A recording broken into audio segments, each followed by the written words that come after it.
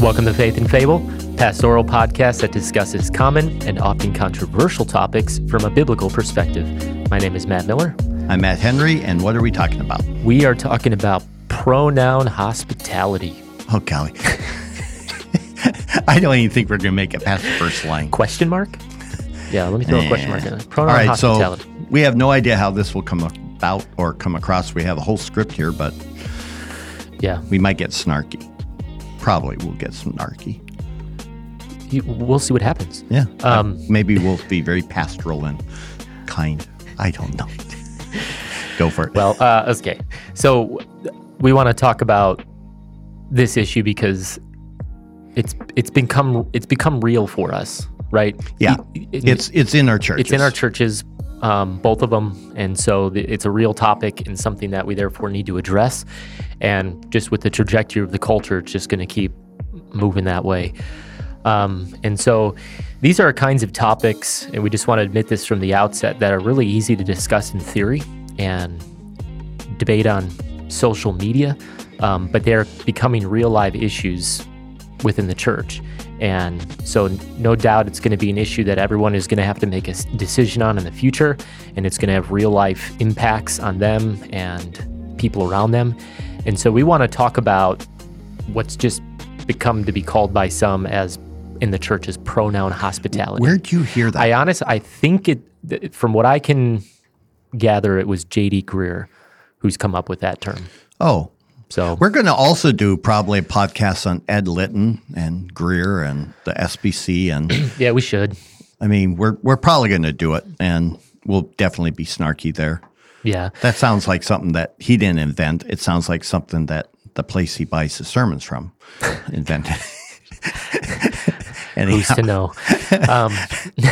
So again, that's for another time. Though. Yeah. So pronoun hospitality, it's a phrase, as you can just gather, that's becoming popular within the church. It's been around for a few years now, but it's basically the idea of calling someone by their preferred pronoun or their preferred name. And you might have already come to conclusions about this, but we're just going to ask that you listen and then that you think about it. As we were just working through this and talking about it, we've had several conversations now just between you and I about how this is more complex than we realize at first. Yeah, and I think I've changed my mind like 8 times just in the time we've talked about. Yeah, you did the old Fauci flip-flop. Oh, yeah. So, yeah, it's become more complex than you might realize at first once you actually begin discussing it. And as the culture grows increasingly confused, the church has to figure out a way to minister to it well, which is the goal here. And so we're going to throw out some thoughts here. And this might not be the only one we do on this. It might have to end up being more as people write in, or if you have questions or nuances or caveats. And so we do want to address all those. But before we get into it, what we're going to do is lay out several different perspectives on this issue and show why it might not be as black and white as many want to make it. And so we're not saying we agree with these, that we agree with any of them or all of them. We're just simply trying to show at the beginning here the spectrum that exists. Yeah, and this is just me talking off the top of my head, but you already said it's easy on social media, right? You can be, I think later on we'll call them a keyboard warrior.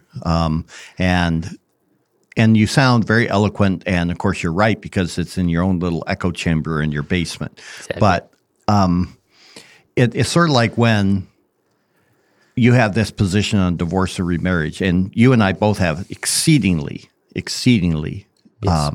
conservative approach.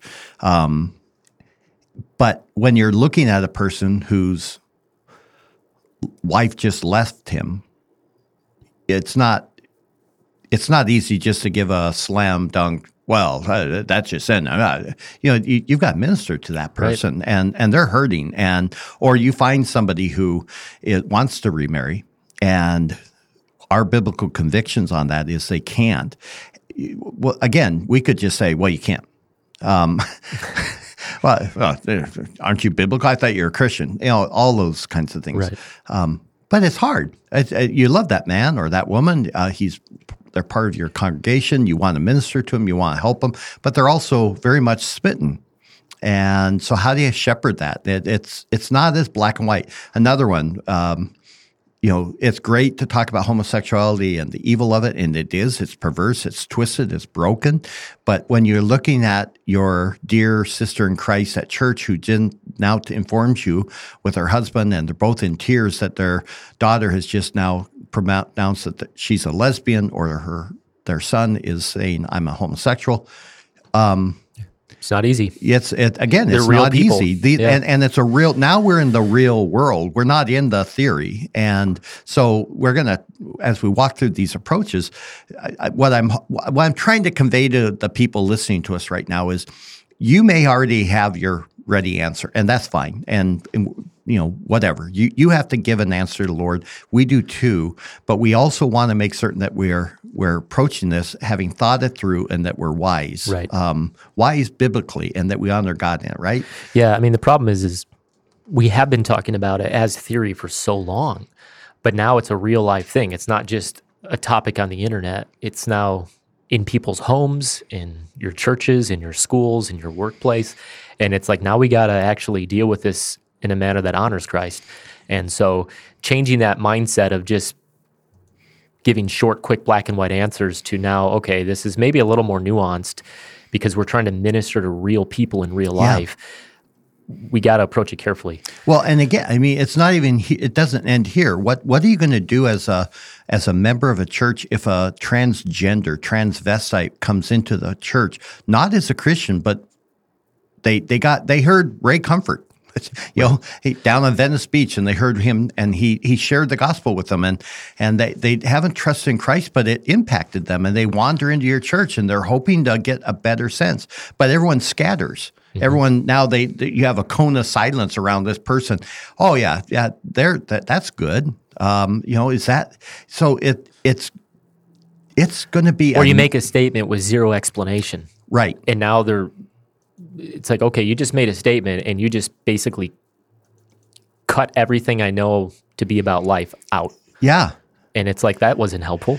Yeah. And no context to it. I would even go into things like, we have a very strong stance with modern psychological thought and argument and the medication and how we define issues. But again, when you're talking from the pulpit, and you have all these people here, you don't know what's going on with them, and you need to be a little bit more careful, give a better context. And I kind of like what D. Martin Lloyd-Jones would do. He would get people coming into his church all the time, and they would seek counsel. And he would tell them that he would not counsel them until they had come to his church every Sunday for 6 months. And he's like, after 6 months, if you still need counsel, I'll counsel you. And he found that the vast majority didn't, because as they started hearing the word and hearing the gospel, many of them coming to faith, but just seeing the gospel, even if they were Christian, now begin to affect them. The issues resolve themselves. Mm-hmm. And so, but you have to get the person to be able to stay there. And how do you do that without compromising truth? Right, it's a mess. It is. And so, especially, I would speak to any of you who are not a pastor, and you're looking at your pastor and you think he's compromising. Take a deep breath and realize that you're not being confronted with those issues. You get to just sit and watch. He's the one that has to. It's kind of the same thing when you watch Cops and all the backseat or whatever, they watch a cop get into a confrontational situation, and he slams a person on the ground. Oh, he didn't need to do it. It's like, yeah, you're not able to offer any explanation of what he could have done, though. And you have no idea what it feels like when you're all by yourself and you're surrounded by an angry mob and the person's fighting you, that you throw him to the ground to get control. It's like, it's easy for you sitting with your popcorn on your belly, watching your YouTube video pronouncing Monday morning quarterbacking. Yeah. So let's go with that. Yeah, so there are several approaches, and these are just what we came up with I'm sure there's more, but this is what we've come up with off the top here. So the first approach is that Christians must not show pronoun hospitality because it infringes on my freedom of speech. So this meaning the Christians. Correct. Okay. Yeah. So this is the idea that you have rights as an American.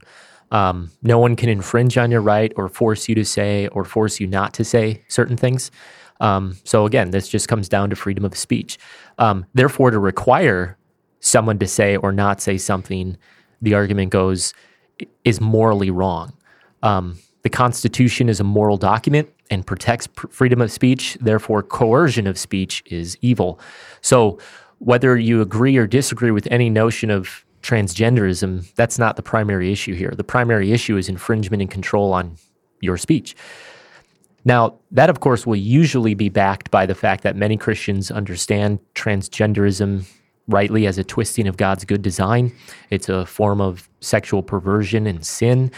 Furthermore, while it is sexual sin, it is sin all the more because it now has to do with how a person derives their own personal identity. So if you know anything about the transgenderism world and debate and argument right now, it's not primarily about sexuality. It's about identity. So heterosexual sin, in other words, sexual sin between an unmarried man or a woman, is different, they'll say, because it doesn't bring in issues of identity. When a person wants to change their name or their pronoun, they're seeking to self-identify and place their purpose and meaning in this newfound identity that they have determined. And so it's throwing off of what God has determined for them, and so they essentially become their own maker in that sense. So which, in a sense, is correct. Absolutely, yeah. So in this position, a person can't or won't show pronoun hospitality, first of all, because it's a moral infringement on their freedom of speech, which tends to be the primary motivator for this position, and as I've found in my readings.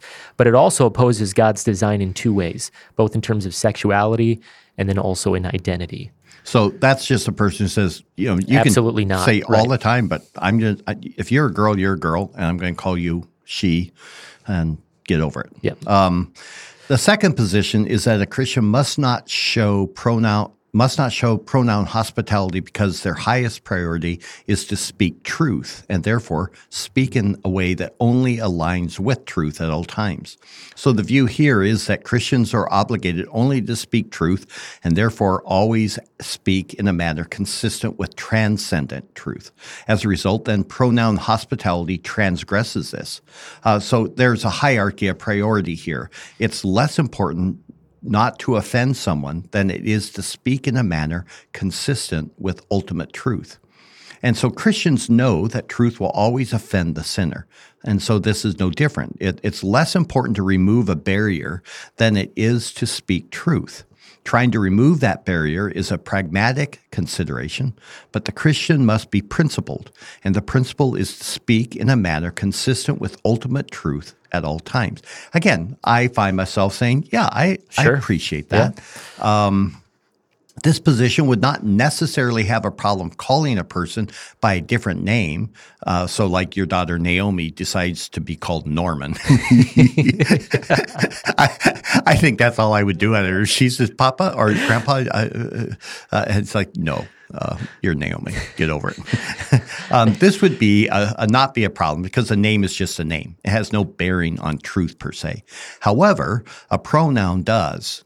And because it has to do with identity and matching God-given biology with God-given gender. So you see the distinction there? Yeah. No to the pronoun, but fine the with name, the name. Sure. A third position then is similar to that second one that you just gave, but it's modified now when it comes to the issue of name. So this is a person who can't show pronoun hospitality for those reasons stated above. However, they also cannot call a person by their preferred name because this has to do with an issue of transcendent truth. So that second position is saying the name isn't transcendent truth, the pronoun is. This position is saying the pronoun and name are transcendent truth. Now, how do they get there? Well, this gets into a theology of naming in the scriptures. Which is actually a very fascinating study. It really, really is. So biblically speaking, if you didn't know, to name something is actually to express authority over it. So Adam was given that task of expressing dominion over creation. How? Well, by naming the animals. It showed that Adam, and therefore mankind, was of higher rank over any other created thing. And he did that without Eve. Right. And when he was presented his wife, he was not God. That's very interesting. God named him, showing his because God has authority over him. Paul gets into this in 1 Corinthians 11 about man was made for God and the woman was made for man, and egalitarians everywhere pass out. Right. But Adam was named by God, but when he received his wife, God did not name her, he did. And that just shows, again, that male headship that's established at the beginning of creation. Very fascinating. I hope if people didn't know that they're intrigued by that. Yeah. So first of all, you see it there with Adam and the animals. Similarly, you will see that throughout Scripture when parents name their children. They're expressing that God-given responsibility and authority over the children that God has entrusted to them. And to your point, it's also seen, this is why a woman actually takes on the last name of her husband. She sheds that last name of her father. It is symbolizing that transfer of headship or authority and therefore responsibility from the father now to the husband. What's funny, though, is how many women will want a male change their name, but they'll maintain their last name, and they don't even recognize that last name is a reflection of your father's headship over you. Or they won't take the husband's last name because they don't want to communicate that. It's like, but you still have a male last name from your father. Yeah. It's so deeply embedded. It's humorous. Yeah. So when a person changes their name in this position, they're expressing a sinful form of self-identity and therefore self-authority, which of course is just that rejection of God's established authority. So again, if you've been following anything with the transgender movement, the central crux of it comes down to the issue of identity. So as a result, this position states that we can't abdicate on proper pronouns, but nor can we abdicate on preferred names. Both are issues of transcendent truth. This is a person who was designed with a certain biology and also certain gender by God, but also given a certain name under that God-given authority of their parents. And so no individual has the right to just change either. For that would be an expression of a self-derived identity and authority. So again, slightly more conservative than the previous position. They see it as morally wrong to show pronoun hospitality and refer to a person by the preferred name. Both are transgressions of ultimate truth, and the highest priority of the Christian is always and only to speak in a manner consistent with absolute truth. All right, so then a fourth position is what's being called pronoun hospitality. This view sees calling somebody by their preferred pronoun and name as an act of respect. This position does not agree nor argue for the changing of names and pronouns. It understands that doing so opposes and usurps God's design, his purpose, his authority, but it's motivated by a desire to bring the gospel to the person. So this person wants to show the person respect, nonetheless, as a fellow image bearer. And again, you can see, okay, I see at least the motive. Even if you don't agree with it, you can appreciate the motive behind there. This is a pragmatic approach, though. It doesn't view using preferred pronouns and the names as a transgression of ultimate truth. This position sees the crux of the issue being one of motivation. The motivation is not to appease the person or culture. Rather, they just don't want to create an unnecessary barrier between them and the person. For if the gospel is what changes the heart, that is what matters. Once the heart is changed, discussions of identity will follow, and that person can begin to process of repenting so they can realign with God's intended design. Yeah. All right, so those are the basic positions again. As people continue to talk, I'm sure, other position, right? Yeah. So what should we do? Give up. That's the crawl into a corner, right? So let us begin by saying here, this is not an easy issue. Again, it is easy to be that keyboard warrior and speak in absolute dogmatic terms when you're in the company of like-minded people or you're in that echo chamber where everything you say is just red meat. But it's very difficult, and it's becoming increasingly difficult when it's now a person whom you love. Yeah, and again, we want to tell you, this has now come into our churches. We're not talking theory here. This is real life, flesh, blood reality for us as two men seeking to shepherd people and having new people every single week come wandering in, and you're like, and they're from all walks of life, carrying all sorts of baggage, and you're like, oh Lord, it's so even if right now you're annoyed by us, just think about that. Yeah. If you haven't experienced this, maybe you'll have a different position when it's in front of you and you have a person you love. Yeah. And so now you've got people like we do in our church wrestling genuinely with how to approach the issue, because they're now receiving pressure from family, and they need to make a decision on how do I handle this right. And all of you, if you have an outside job, you're going to be confronted with that at some point. At some point, a policy is going to come down from HR, and you're going to be confronted with this. So you better be ready to think about, okay, what about in the context of home, I maybe have this position. In the context of the church relationship, this position. In the context of the marketplace, this position. And can I do that? And with integrity. With integrity, a conscience that's clear, and I believe I'm still honoring God. Yeah. So that gets into what should we do? We're just going to give you and we're going to say a basic position, because there's nuances here, but our basic position is that it depends. Yeah. Okay. And primarily on two things. First of all, it depends on the context that you're in. And then second of all, it's going to depend on your conscience. Okay. So first one depends on the context. This comes from Al Mohler, who argues vehemently against the use of pronoun hospitality. You want to read this? Yeah. So here's a rather long quote by him. How should we as Christians think about the pronoun question? This is his words. I have addressed that now for a number of years. I addressed it in my book, We Cannot Be Silent. I want to come back to it at this moment to say that the context has changed even from when I wrote that book, which is telling right there how fluid this is. When I wrote that book, there was a kind of moral pressure coming from the secular left to adopt this kind of preferred personal pronoun language. Now it is not just cultural pressure. It's coming, as this news article makes clear, with coercion. It is coming with the coercion that if you do not follow these rules, you can't teach.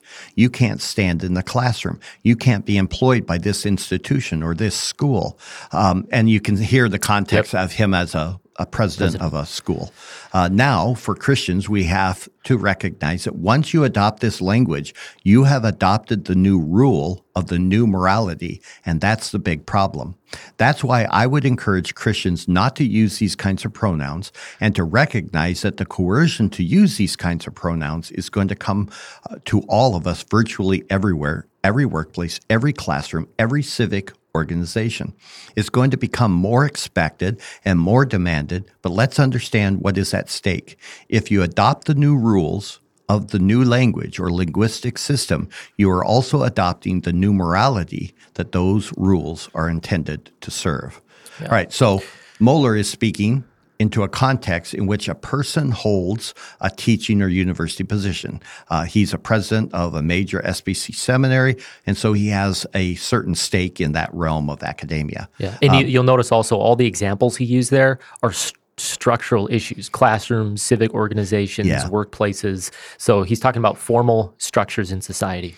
Now, Matt and I would essentially, though, agree with his sentiment and position. If you're in a position in which your job is explicitly to shape minds and morality as a teacher or professor, then you have an obligation to speak in a manner consistent with transcendent truth. Your literal job is to educate and instruct on matters of truth. Again, though, in our school systems, truth now has just been exploded. Yep. Further, much of what I'm going to use an illustration out. Yeah, I'm going to use it. It's whack. And, do it. And it's gross, okay? A few years ago, it's gross. I'm not joking. I think I mentioned this before in some podcast. A guy who raises show horses, thoroughbreds and stuff, in the outside of Seattle. He was sued because one of his horses harmed a guy who snuck into his stables to have sex with it. Okay, I mean, it's gross.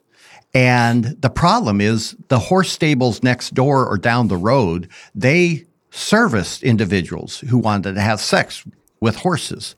Okay, again, folks, if you don't know this stuff, it's been going on since, there's a reason why.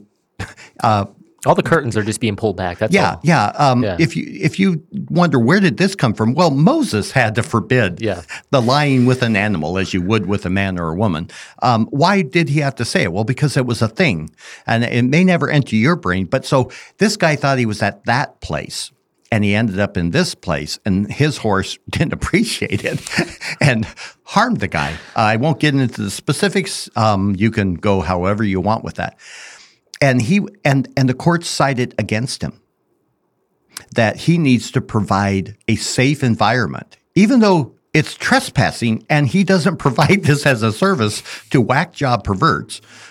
He still has to somehow be held accountable to it. That's what's going on. Mm-hmm. And that was a few years ago. So Seattle is much worse even now. Yeah. And so don't think this is just out there. Yeah. Now, much of what happens, again, in the halls of universities have a direct impact on the trajectory of the culture, and that's very true. And Mohler understands that. Yeah.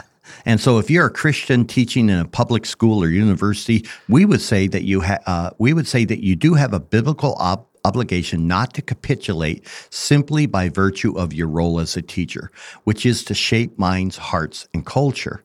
Remember, education is never a neutral event. To shape the mind is to shape the heart. And to shape the heart is to determine the trajectory and outcome of a person's life. So Proverbs 3 says in verses 5 and 6, trust in the Lord with all your heart and do not lean on your own understanding. In all your ways acknowledge him, and he will make your paths straight. Yeah, so notice there the interconnectedness of the heart with the mind. Talks about the heart and understanding. There's a tight parallel structure there. So again, to affect the mind is to affect the heart, and to affect the heart is then to affect the outcome of a certain trajectory.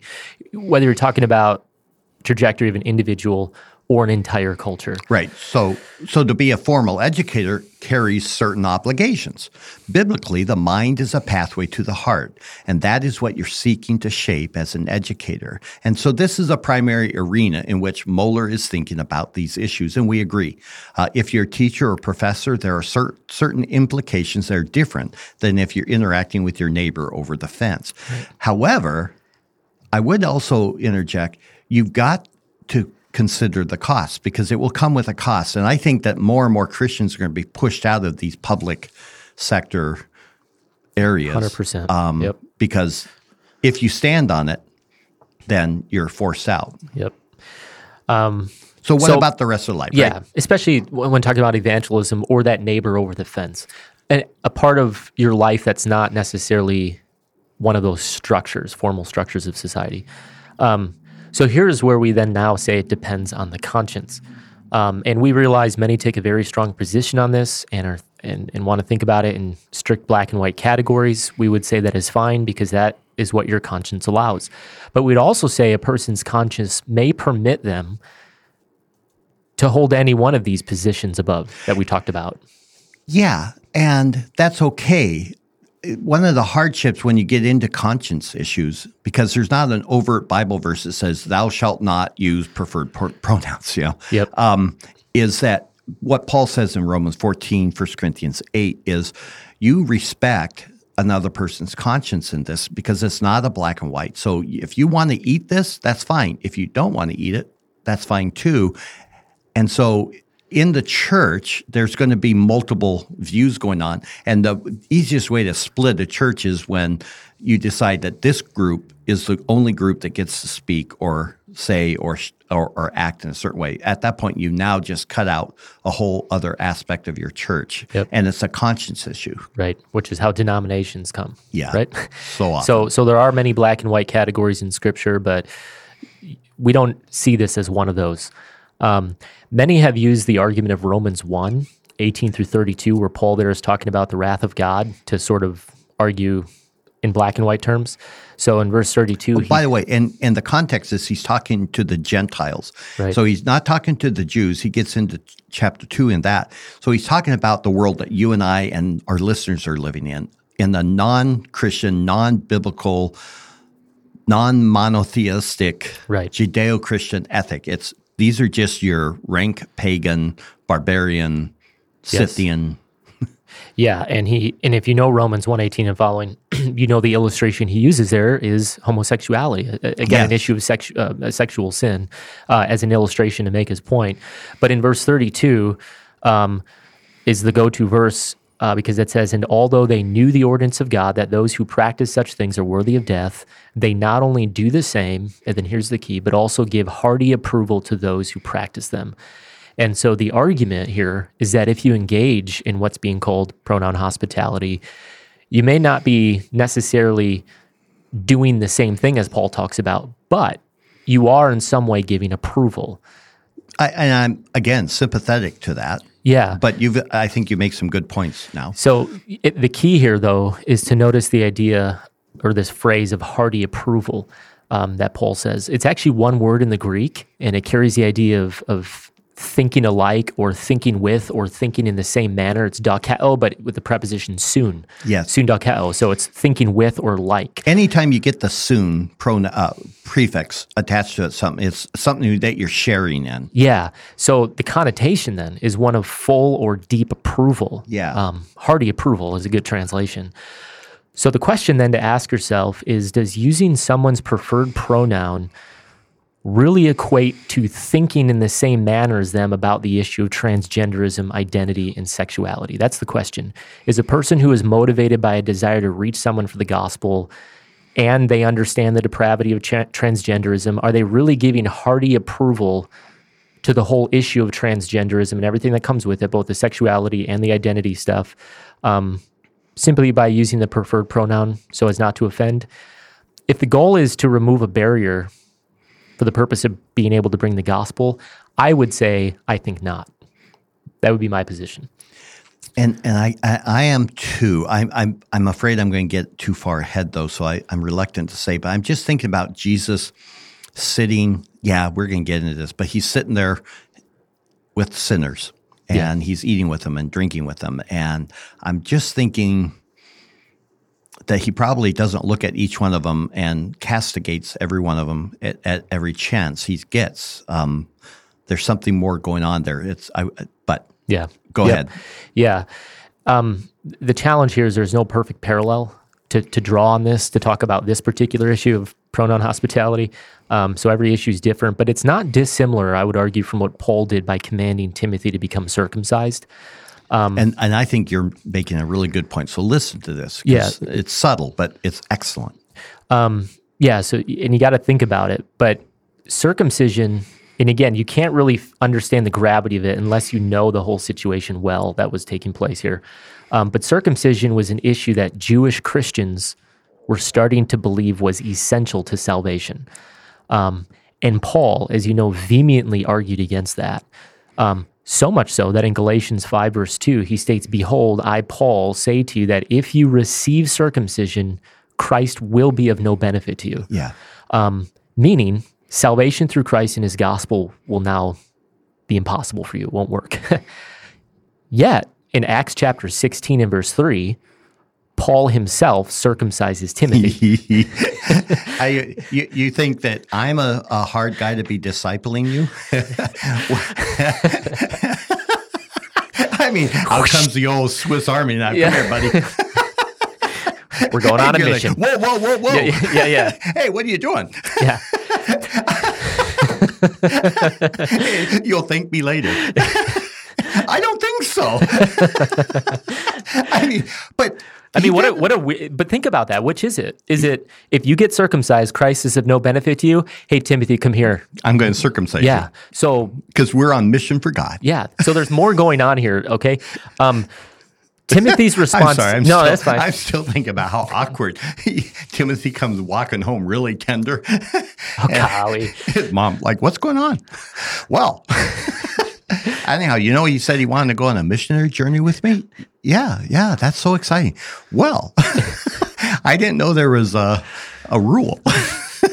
There's a whole parachurch ministry devoted to Yeah, well, maybe we could Jews for start that. Gentiles. Jews for All right, anyway.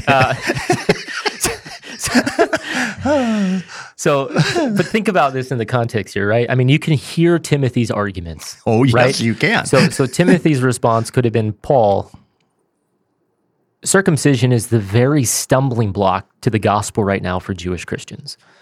So why, for the sake of Jews, should I get circumcised? I mean, that's right. counter thinking. But for Paul, think about this, not being circumcised was of greater importance, because evidently not being circumcised was a greater stumbling block than being circumcised. And both are gospel issues. Yeah, I mean, we're going to reach the Jews, and buddy, if we're going to do it, I can't do it with you as a Gentile. You can't be that way. Yeah. And so you're going to have to take on a marker that marks you as a Jew. He has a Jewish mother and a Gentile unbelieving father, and that's fascinating, though, that he's like, yeah. Well, in the conversation right now, on both sides of this, I guess we'll just call it a debate. Both sides are saying this is a gospel issue. Pronoun hospitality. Yeah. So think about this. Circumcision was a gospel issue for Jews in Galatians 5. If you get circumcised, you're cut off from Christ. But in Acts 16, not being circumcised was a gospel issue for Jews, because now there's that stumbling block and the gospel can't come. So on the one hand, you have that transcendent truth argument that we talked about. You see that being played out in Galatians chapter 5, that is what is of greatest importance, only speak truth. But on the other hand, removing that pragmatic barrier, if you will, was of greater importance in Acts chapter 16. But when he sends Titus over to Crete, he doesn't have to be circumcised. It's a non-issue. Well, that's because they're all liars and gluttons. Right, yeah. He's like, they won't care. It's just not an issue for them, right? They got bigger issues. Yeah. So in a similar way, we could say using that a preferred pronoun could be a stumbling block, because right now this is the big issue in our day. So Christians must only speak transcendent truth, and so we can't use preferred pronouns. That's the argument, right? Right. But on the other hand, I think Paul might say not using pronouns may be of a greater stumbling block in our culture, because maybe in Paul's mind, he had to remove that pragmatic barrier before he could effectively bring that gospel. Once he brought that gospel, now he's able to start instructing and give teaching on the true nature of circumcision. Just like in our context, once a person receives the gospel, like that person who walks into your church and they accept Christ, now you can start instructing them on the right ways of sexuality and identity. But that's a whole separate issue. Yes, completely. So on this issue, we would say using a preferred pronoun may, and that's a key word, may remove the stumbling block in certain cases that would allow you to bring the gospel. Once that person understands the gospel, then you start bringing the biblical instruction, right? And Jesus did similar things too. Quick example, he calls Levi the tax collector, and you don't get much worse. I mean, when you send a person out after final stage of discipline, he says you treat them as two groups of people, the tax gatherer and the Gentile. Yeah. I mean, they were worse than prostitutes in Jewish society. Yeah, they were despised for good reason too. Yes. They were exploiting the people of God. But then he goes to Levi's house where he's throwing a party for Jesus with all this riffraff tax collector friends. These were the literal dregs of society. Now, presumably, this party was thrown for Jesus with Levi's ill-gotten gains that he received from nefarious practices and extortion of his own people. Certainly, Jesus called Levi to repentance, as he did with Zacchaeus. And yet, Jesus had no problem attending a party in which Levi used the money to throw the party. Why? Because Levi's scummy friends were there, and they need salvation. Right. And so what was Jesus giving hearty approval to the nefarious practices of Jewish tax collectors simply by attending the party and drinking wine that was bought with stolen money? We'd say no, not at all. I mean, we can say that one with confidence. He never sinned. Right. And yet I can hear people today, well, that's wrong. You can't. And it's like, it's not as clean as we always like to do it when we're talking, and it's not affecting us. Right. So again, the issue is one of conscience. We speak much of our Christian freedom, and yet we often fail to realize that the purpose of our freedom is so that we might be free to reach a lost world without being bound to a law. Yeah. So listen to Galatians 5, 1 through 14, kind of a long passage, but it's about Christian liberties and freedoms and those kinds of things. So here's what Paul says. He says, it was for freedom that Christ set us free. In other words, it was for the purpose of being liberated that Christ set us free. That's the word. Therefore, keep standing firm. Do not be subject again to a yoke of slavery. Behold, I, Paul, say to you that if you receive circumcision, Christ will be of no benefit to you. And I testify again to every man who receives circumcision that he is under obligation to keep the whole law. You have been severed from Christ. You who are seeking to be justified by law, you have fallen from grace. By the way, there's a play of words there with that severed from Christ. Right. By the cutting away of the foreskin, you literally are cutting yourself off from Christ as well. So yeah, he's using really strong language here. Yep. And then just keep in mind, still, he circumcises Timothy in Acts 16. Right. So for we through the Spirit, by faith, are waiting for the hope of righteousness. For in Christ Jesus, neither circumcision nor uncircumcision means anything, but faith working through love. That's key. You are running well. Who hindered you from obeying the truth? This persuasion did not come from him who calls you. A little leaven leavens the whole lump of dough. I have confidence in you, in the Lord, that you will adopt no other view, but the one who is disturbing you will bear his judgment, whoever he is. There's a false teacher here preaching circumcision equals justification. But I, brethren, if I still preach circumcision, why am I still persecuted? Then the stumbling block of the cross has been abolished. I wish that those who are troubling you would even mutilate themselves. Brutal. For you were called to freedom, brethren, only do not turn your freedom into an opportunity for the flesh, but through love serve one another. For the whole law is fulfilled in one word, in the statement, you shall love your neighbor as yourself. But if you bite and devour one another, take care that you are not consumed by one another. But I say, walk by the Spirit, you will not carry out the desires of the flesh. For the flesh sets its desires against the Spirit, and the Spirit against the flesh. For these are in opposition to one another, so that you may not do the things that you please. And you can see in verse 15 where he says, if you bite and devour one another, take care that you're not consumed. You can see that this issue of pronouns and all this stuff is just another tool that Satan can use to just completely derail a church. Yep. And just until everyone's scattered, everyone hates each other. And of course, one of his great tools, we talked about this many times, both in our preaching and on the podcast, is to break the unity that we have in Christ. Yeah. And so again, this is not a lightweight issue. It's a serious issue. But go ahead. Yeah. And there's a lot that could be said here because it's such a packed passage. And we've done other episodes on the nature of Christian freedom. But the key, or a key verse is verse 17. And there Paul gives a purpose statement. He says, for the flesh sets its desires against the flesh, and the Spirit against the Spirit. For these are... No. The flesh sets against the Spirit, and the Spirit against the flesh. I'm sorry. For these are in opposition to one another. And here's the purpose statement. So that you may not do the things that you please. The argument here is that if you're living by the Spirit, it opposes the flesh, so you won't carry out those desires of the flesh. In the context here, the Galatian church was viewing their freedom in Christ as an opportunity to basically just do whatever they wanted in a fleshly sense. They were no longer under the law, so they thought that they were free to just pursue anything that they wanted. Paul's point is actually the opposite. They are free, but not so that they might spend their freedom on their own personal pleasures. We always talk about it in the context of this is why I can drink alcohol, smoke cigars, whatever. That's just not the point. Rather, they're to exercise their freedom for the purpose of pursuing things that are in step with the Spirit, as he goes on to talk about. In other words, the purpose of your Christian freedom is so that you might be liberated from not being able to reach and serve unbelievers.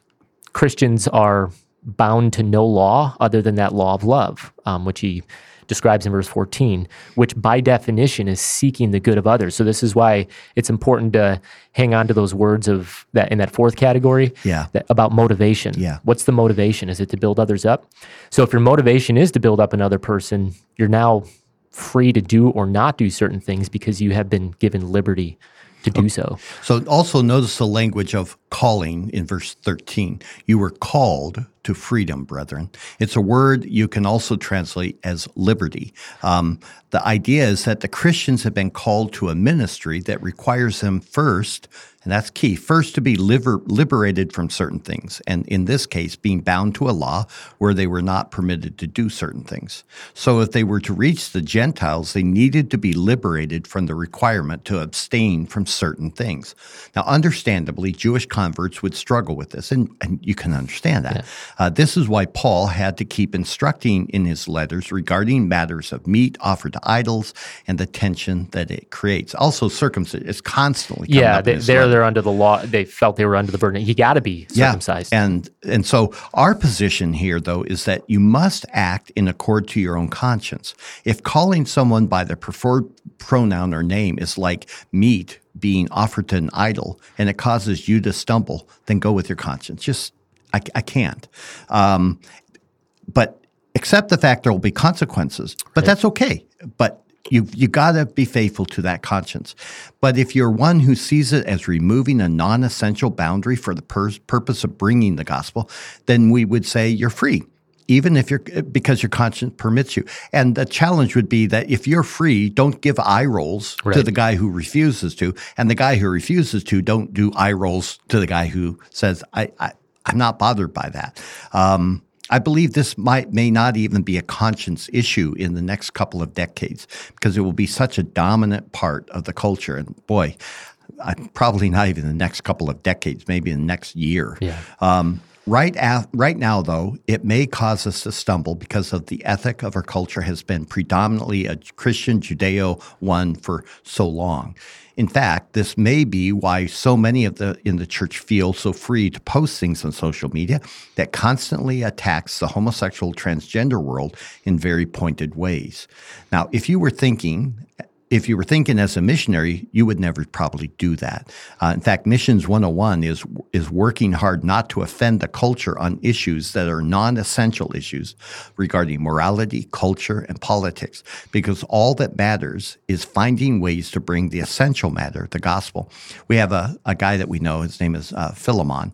In our world, it's Philemon, but Philemon. And I remember him asking the church one day in a sermon, he just simply asked, if anyone would be willing to go naked so that they could then go into the jungle to reach the pygmies in Cameroon. They don't wear any clothes, none of them. And in fact, they find it offensive to see anybody with any level of clothing. They flee from you. They'll hide. They will not interact with you at all. But they're image bearers, and they're lost, and they desperately need the gospel. But you can't even talk to them because they look at your clothing and you're offended. And he asked that, and I found myself exceedingly uncomfortable. Yeah. I'm like, or is the good tactic to post memes about immodesty? Yeah. As if that's going to reach the pygmy nation. Yeah. Right? Yeah. Oh, we're going to win. Yeah. So it's guys, it's just complex. And I think missionaries have a better sense of this. And what a lot of people in America in the Christian world are finding is that their apple cart is being upset because all their carefully laid displays are now knocked to the ground. And they're like, no. But if the goal is morality, behavior modification, and politics, then what you've actually done is put the cart before the horse. And that's what many missionaries have done and continue to do. They go in and they try to convert the people to a way of life without the faith. Right. In fact, there's a story of people who are reaching the natives of Hawaii back in the day.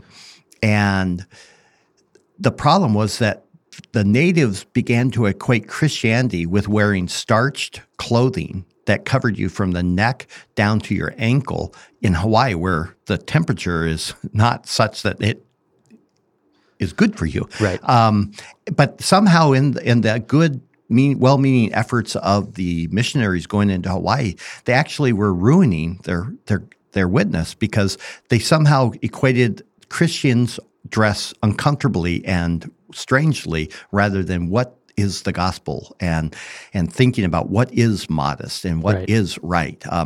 It's a little more subtle than that. So all that to say, let me say it again, if the goal is morality, behavior modification, and politics, you put the cart before the horse. That will change we would argue, as hearts change. But if that is the drum you beat, then you'll never gain an ear for the gospel. Yeah. And Well, yeah, for some reason we feel different when it comes to our own culture. We wouldn't do that in Africa. I mean, you and I, we just wouldn't think, hey, we need to go deal with a cultural issue here. We just wouldn't do that. But many Christians, though, have no problem doing that in America. And I would argue perhaps it's because we've made America more to be our home than we think. Yeah. That's why we've worked so hard at teaching about the idea of being missional, that you are a missionary here in America. And I tell people all the time, when God saved you, there's a reason he didn't just kill you and bring you to heaven. He left you here because you're now on mission. You are a missionary in your context. In fact, I remember a guy came from, Pensacola Christian College, real hyper fundamentalist, legalistic. He came up, he was a representative. He just showed up unannounced at my church, and he wanted to meet with me. He wanted to put out some more material to encourage people to come to their college. And I was wearing shorts. And, it was summer, and he's in a suit and tie, polished shoes. He's looking like a good Pensacola boy. They call them preacher boys. So I was talking to him a bit, and I said, so what stands out for you? What is the value of Pensacola Christian College? I had no interest in pushing it, but I was trying to be nice to the guy. And he looks at me, and this is a 20-something guy, and he's like, well, one of the things we do is we teach our pastors to preach, to dress appropriately so that they do not dishonor the gospel. They dress professionally and not in shorts. And I looked at it and I said, and I called him, I said, you little arrogant piece of garbage. I said, you come into my church and you tell me that I am somehow dishonoring the gospel because I'm wearing shorts. I said, let me tell you that my church would be offended if I was wearing what you're wearing. That's not how they dress up here.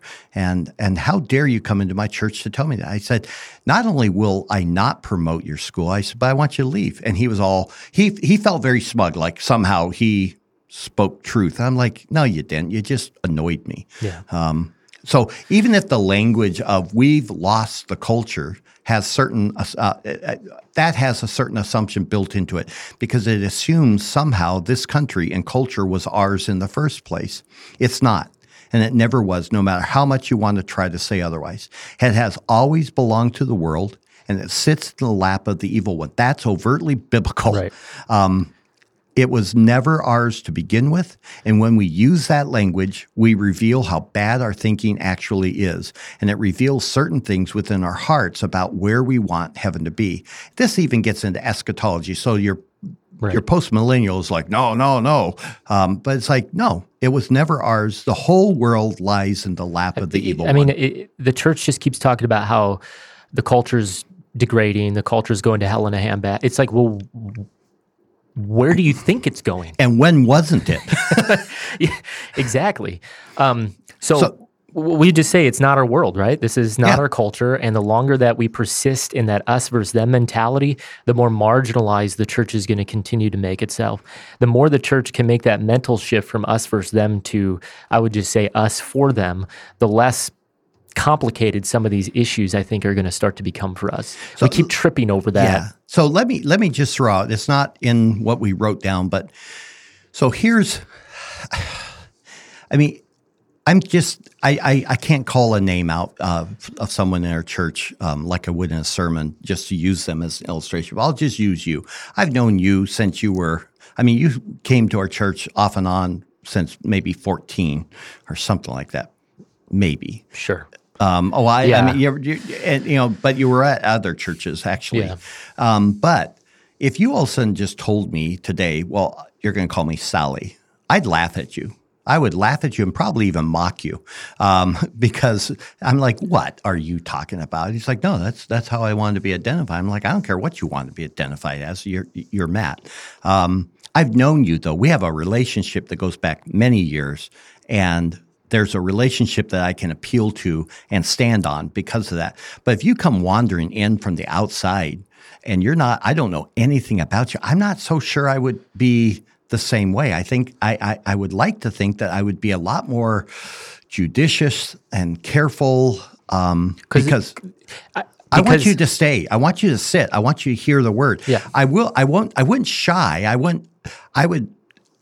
would try to engage you and begin a process where we can get coffee and talk and deal with that. I might force the issue if you want to be called Z and Zer or something like that. I'm like, no, I can't. And then I would appeal to you. Look, I understand what you're trying to say, and I can even appreciate your argument, but I literally cannot come up and keep in my mind every possible made-up pronoun that is out there.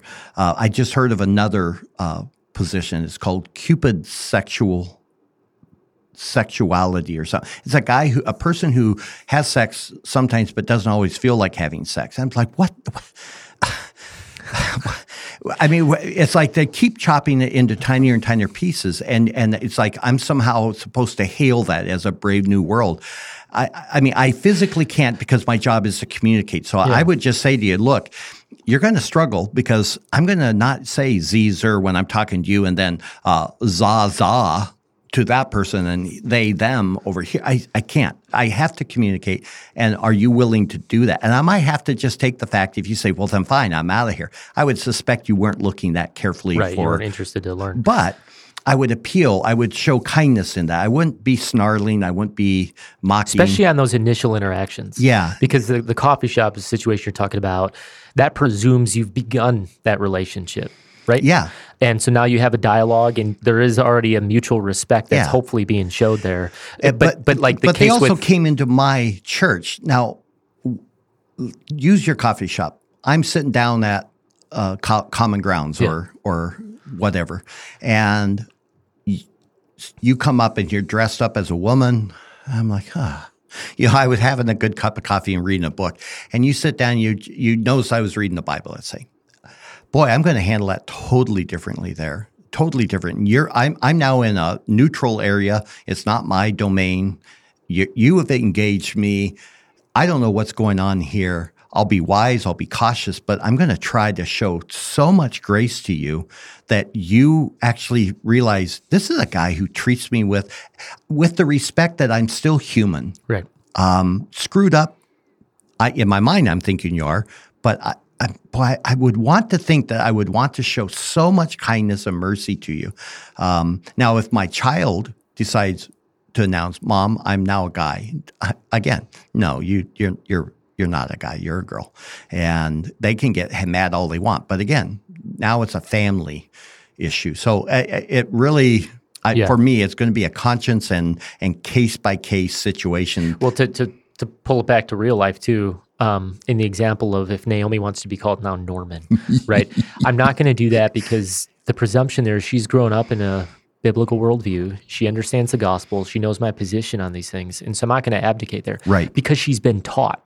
But a person walking up to you in a coffee shop who knows jack squat about the scriptures other than some meme she saw on Facebook or he saw on Facebook, that's different. I'm going to handle it different because they don't understand where I'm coming from fully. And so I want the relationship so I can engage them and not just be a jerk. And, go ahead. Well, just solidify the meme that they have against Christians. So again, to use the Hawaii situation, if I was a missionary coming in and they came up to me wearing Hawaiian dress, I'm going to really work hard at not even getting into dress at that point because I know that they're already thinking, oh, he's a Christian, so he wants to convert my style of clothing.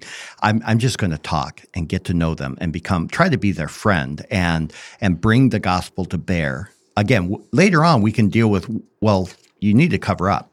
And here's why. Yeah. There's a bare minimum that you need to cover here, and there's a reason why. But you're not there yet, so no more than I would tell a guy who's a drunk, who's not a Christian that comes to my church. Well, it's all about you have to stop drinking. I wouldn't be ashamed to tell the guy, dude, you understand how much of your life is screwed up because you're a drunk? Well, no, I'm an alcoholic. Okay, call it whatever you want, but you drink too much and it controls you. But that's not my point. My point is to move beyond that and say, hey, what do you understand about the Christian faith? And tell me what a Christian is to you. And they give you all those negatives. It's like, would you be shocked if I told you that has nothing to do with the Christian faith? No, I would be. Okay, how about we start meeting and just talk. I'd love to talk to you about what the Christian faith actually is, and then we can go from there. Fair enough. If they say no, oh well. But if they say yes, yeah, wow, I've got an in for the gospel. Right. I now can begin to evangelize. And that's a certain mentality. I mean, Yeah. if we as the church, if we keep retreating and then passing memes on Facebook back and forth to each other about, poking fun or attacking homosexuality and transgenderism, we're never going to accomplish what Jesus left us here to accomplish, which is why I say it gets down to a motivation, right? But if you think as a missionary, it's going to change how you respond to people and react to them and treat them, Right. and what you're willing to capitulate on or not. But as long as it's just, I want the culture and I want to win the culture, but not really interested in winning hearts, well, I'm not certain you're being faithful to the gospel then. And I would even tell people, go read Rosario Butterfield's the unlikely story of the story of an unlikely convert. I can't remember exactly how it goes, but as a major leader in the lesbian movement in the world of academia, she engaged by a pastor. He and his wife are kind to her, invites her into their house. They actually want to know what is her favorite food. They're trying to care for her For years. Yeah, and that it struck a chord to her because she was so used to being treated horribly by Christians. And then she started attending the church, and now she couldn't take communion. There's things she couldn't do because there's a Christian community here, and you're invited to watch and observe. But she's singing the Psalms, and she's hearing gospel preaching from an Orthodox Presbyterian. You don't get much more stiff than an Orthodox Presbyterian. And she comes to faith, and then everything else fell into line for her. Again, the gathering of the church is to equip the people so they can go back out into that world. So there's a different context of what we're doing in the church, talking to brothers and sisters. And so if they don't like the fact that that's how it is, you just say, look, this is the church, and you're here, and you're to watch. You're welcome here. But if you think that we're going to try to conform our church to you, we're not. We're Christians. Right. But we will love you, laugh with you, tease you. We'll treat you as a human being, and in all of that, talk to you with the gospel. Yeah. I don't know if we're making sense. Yeah. I hope so. Well, I'm sure there's more to say on this, and I'm sure we'll say more as just culture develops and things develop. But we do realize it's a touchy topic. There's a lot of heat right now, very strong opinions. So we'd love to hear your thoughts. So we would ask that you send your comments, your questions. We'll try to address them if we can. Again, this is not a black and white category, so I'm certain we'll get some feedback on this. But if you don't, the next time we'll talk about something else. But until then, make sure to tune in, join the conversation, give us your thoughts on this issue. Don't forget to like, share, comment, rate, and review. Connect with us on Facebook, Instagram, and Twitter, and tell a friend.